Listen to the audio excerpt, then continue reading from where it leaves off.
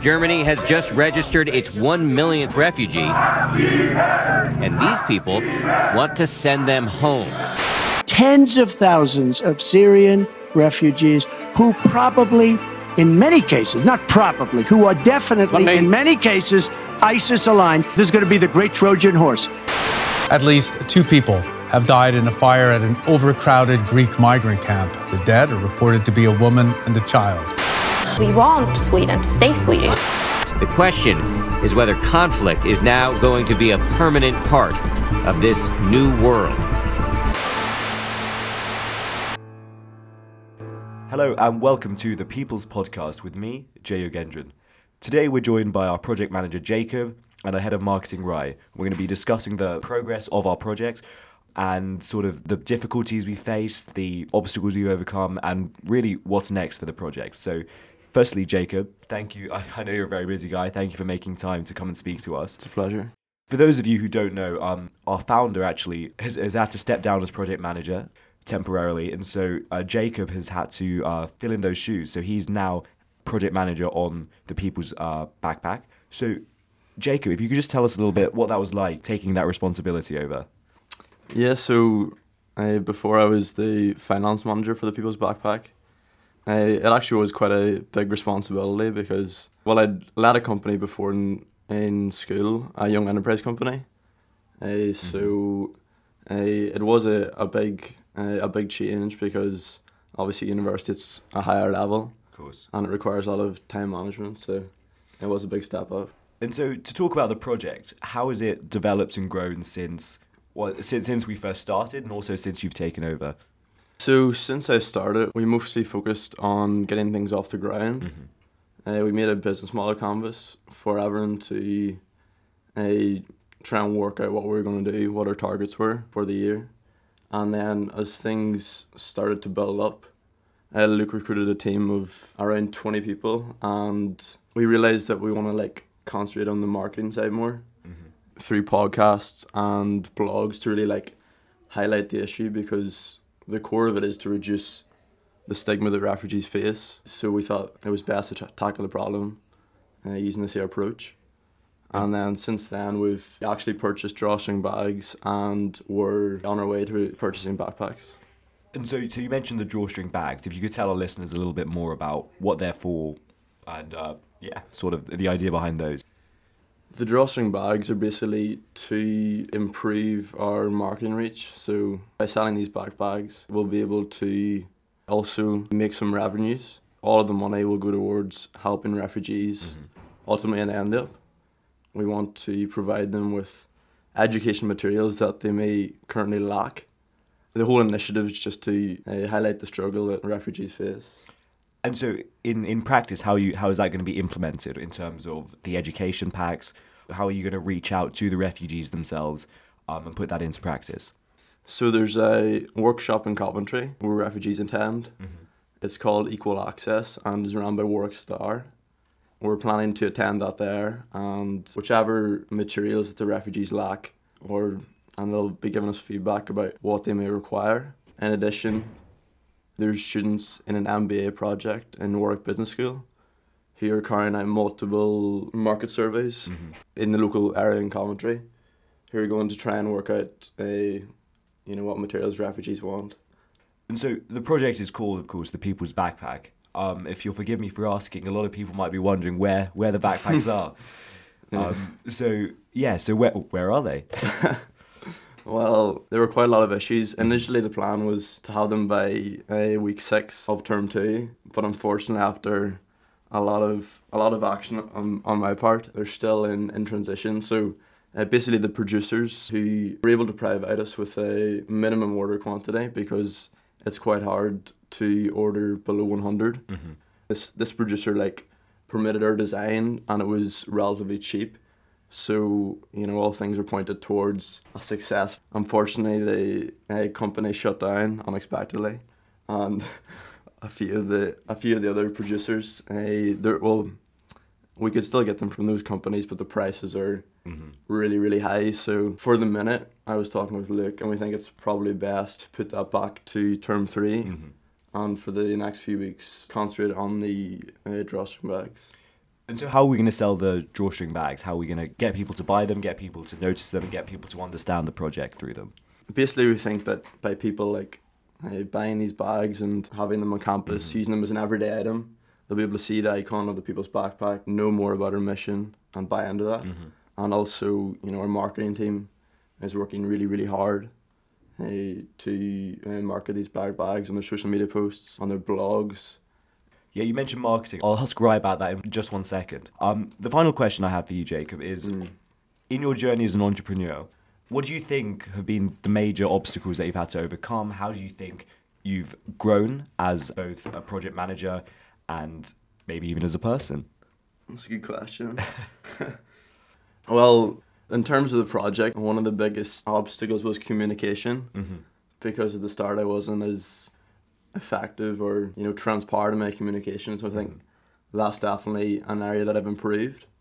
And then in terms of the project, well, the biggest obstacle so far is definitely the backpacks. Yeah, of course. I'm still working on that obstacle at the minute, but hopefully things will turn out okay in term 3. Fantastic. And so, Rai, the marketing look very impressive. Thank you very much. Obviously, an unbiased opinion. So, just tell us a little bit more about sort of your strategy for leading the marketing. Well, we were focusing on the main social medias of Instagram and Facebook, and we were trying to, with marketing, our main purpose was to build a following.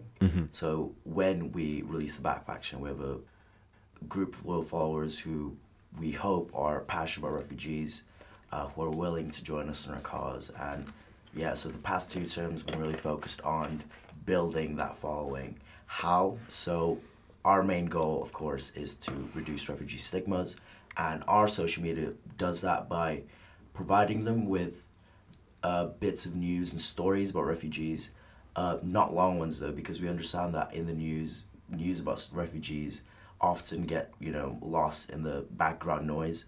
So just trying to give people kind of easy stories to kind of read, and they're like, oh, okay, I didn't know that. So the next time they're faced with, for example, a judgment made about refugees or talking about someone, they can refer back to what they learned from us and hopefully become more knowledgeable about it. So you mentioned social media, but of course there's so much content on social media. How are you making sure people are reading and engaging with the content that you're putting out? Yeah, so our content relies heavily on infographics as well as kind of the visuals our social media team makes. So that's one of them. So they pop out, in my opinion, because we've got a very strong brand, very recognizable colors. At the same time, we also have our blogs and podcast team, which offer like a different experience in terms of the marketing, because if people are interested in looking at our visuals, they can listen to a podcast on the way home, or maybe do some like blog reading just to educate themselves more. And I think that's how we differentiate ourselves from the other kind of refugee organizations. And so what is the sort of key message that runs throughout all the marketing? What is the idea that you're trying to get across to your viewers? I think the main message is, of course, that, refugees face certain troubles in this world, and it's happening everywhere, and that it's a salient issue in today's, globalized world. But in terms of the marketing itself, I think we're trying to put across that learning about this issue shouldn't be hard. It should be something you can, kind of keep up to date with without having to go to like BBC News and, putting effort into searching for it. It's something you should be able to find easily. And so, speaking of this, I've got a picture right here of the logo. I don't think we've ever discussed this. If you could just talk through sort of the ideas behind it, and sort of what it's supposed to represent. Yeah, I think quite obviously it represents a backpack, go figure. But the yellow part of it represents the person, of course, the people, and how our backpack is basically interlinked with the people, the refugees that we hope to support. And what our designer, Nicole, she did really well was make the backpack look like a boat. It's kind of relating it to the refugee crisis and reminding like why we do this and why we want to support these refugees. Fantastic. And so the ultimate goal is the backpacks, like you mentioned. And so how is the marketing related to that? I think with our normal content, which, brings about the refugee news and stories, we feel that that serves as an incentive for people to want to help, because of course they're reading all of these news. It's quite natural to feel helpless, We hope through our bags and backpacks, we're giving people a chance to contribute themselves, create an impact on this, refugee crisis, and hopefully they can get more engaged with the cause. And yeah, so that's how it relates to the backpacks. And more quite literally, we're more recently shifting our marketing from quite the content to the promotion of the bags and the backpacks themselves, which the blogs team have created blogs about the importance of education, which our money brings. And of course, the podcast is discussing it right now.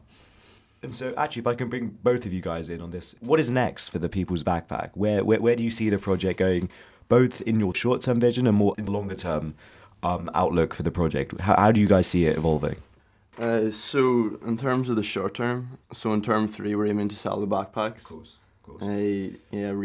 Raise more awareness. But I'd say as more of a longer term, we're really trying to impact local refugees in Coventry.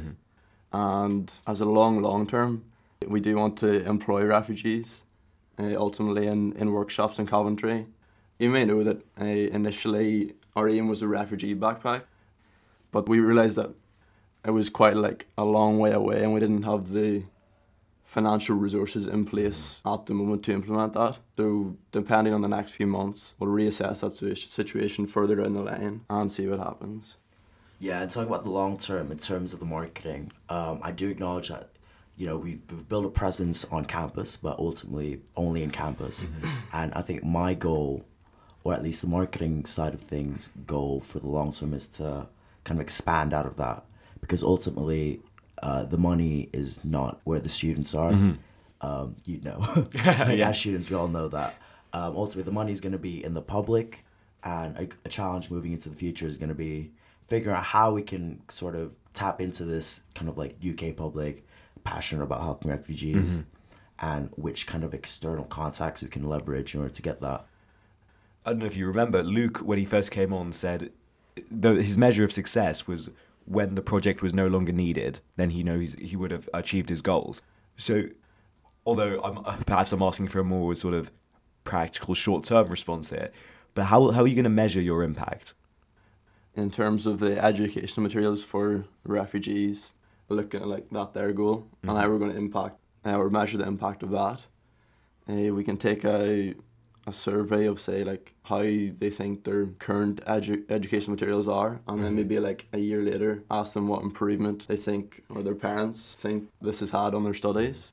And also more of a long-term measure of impact might be the number of refugees that are able to achieve 5 GCSEs between A star and C.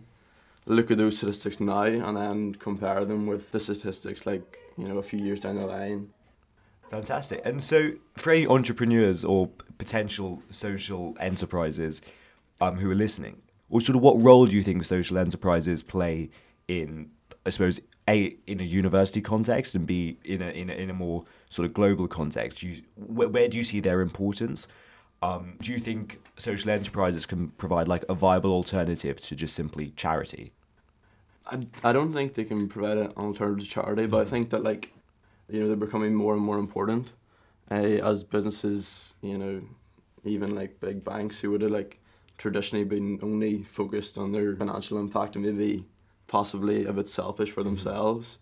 And they're moving out, to be more focused on like how they differentiate from their competitors is their social impact, which I think is a trend that is becoming more and more common. And also, moving back from this, if people in university see these, really big businesses, these massive business leaders of society wanting to make this change, then, it's only natural that, for students, they might look up to these role models and try and implement a similar vision for themselves to get themselves started. Yeah, and finally, sort of, how can people get involved? If they have an idea, how can they start that journey? What sort of steps do they need to do? Are there any organisations that they should be approaching?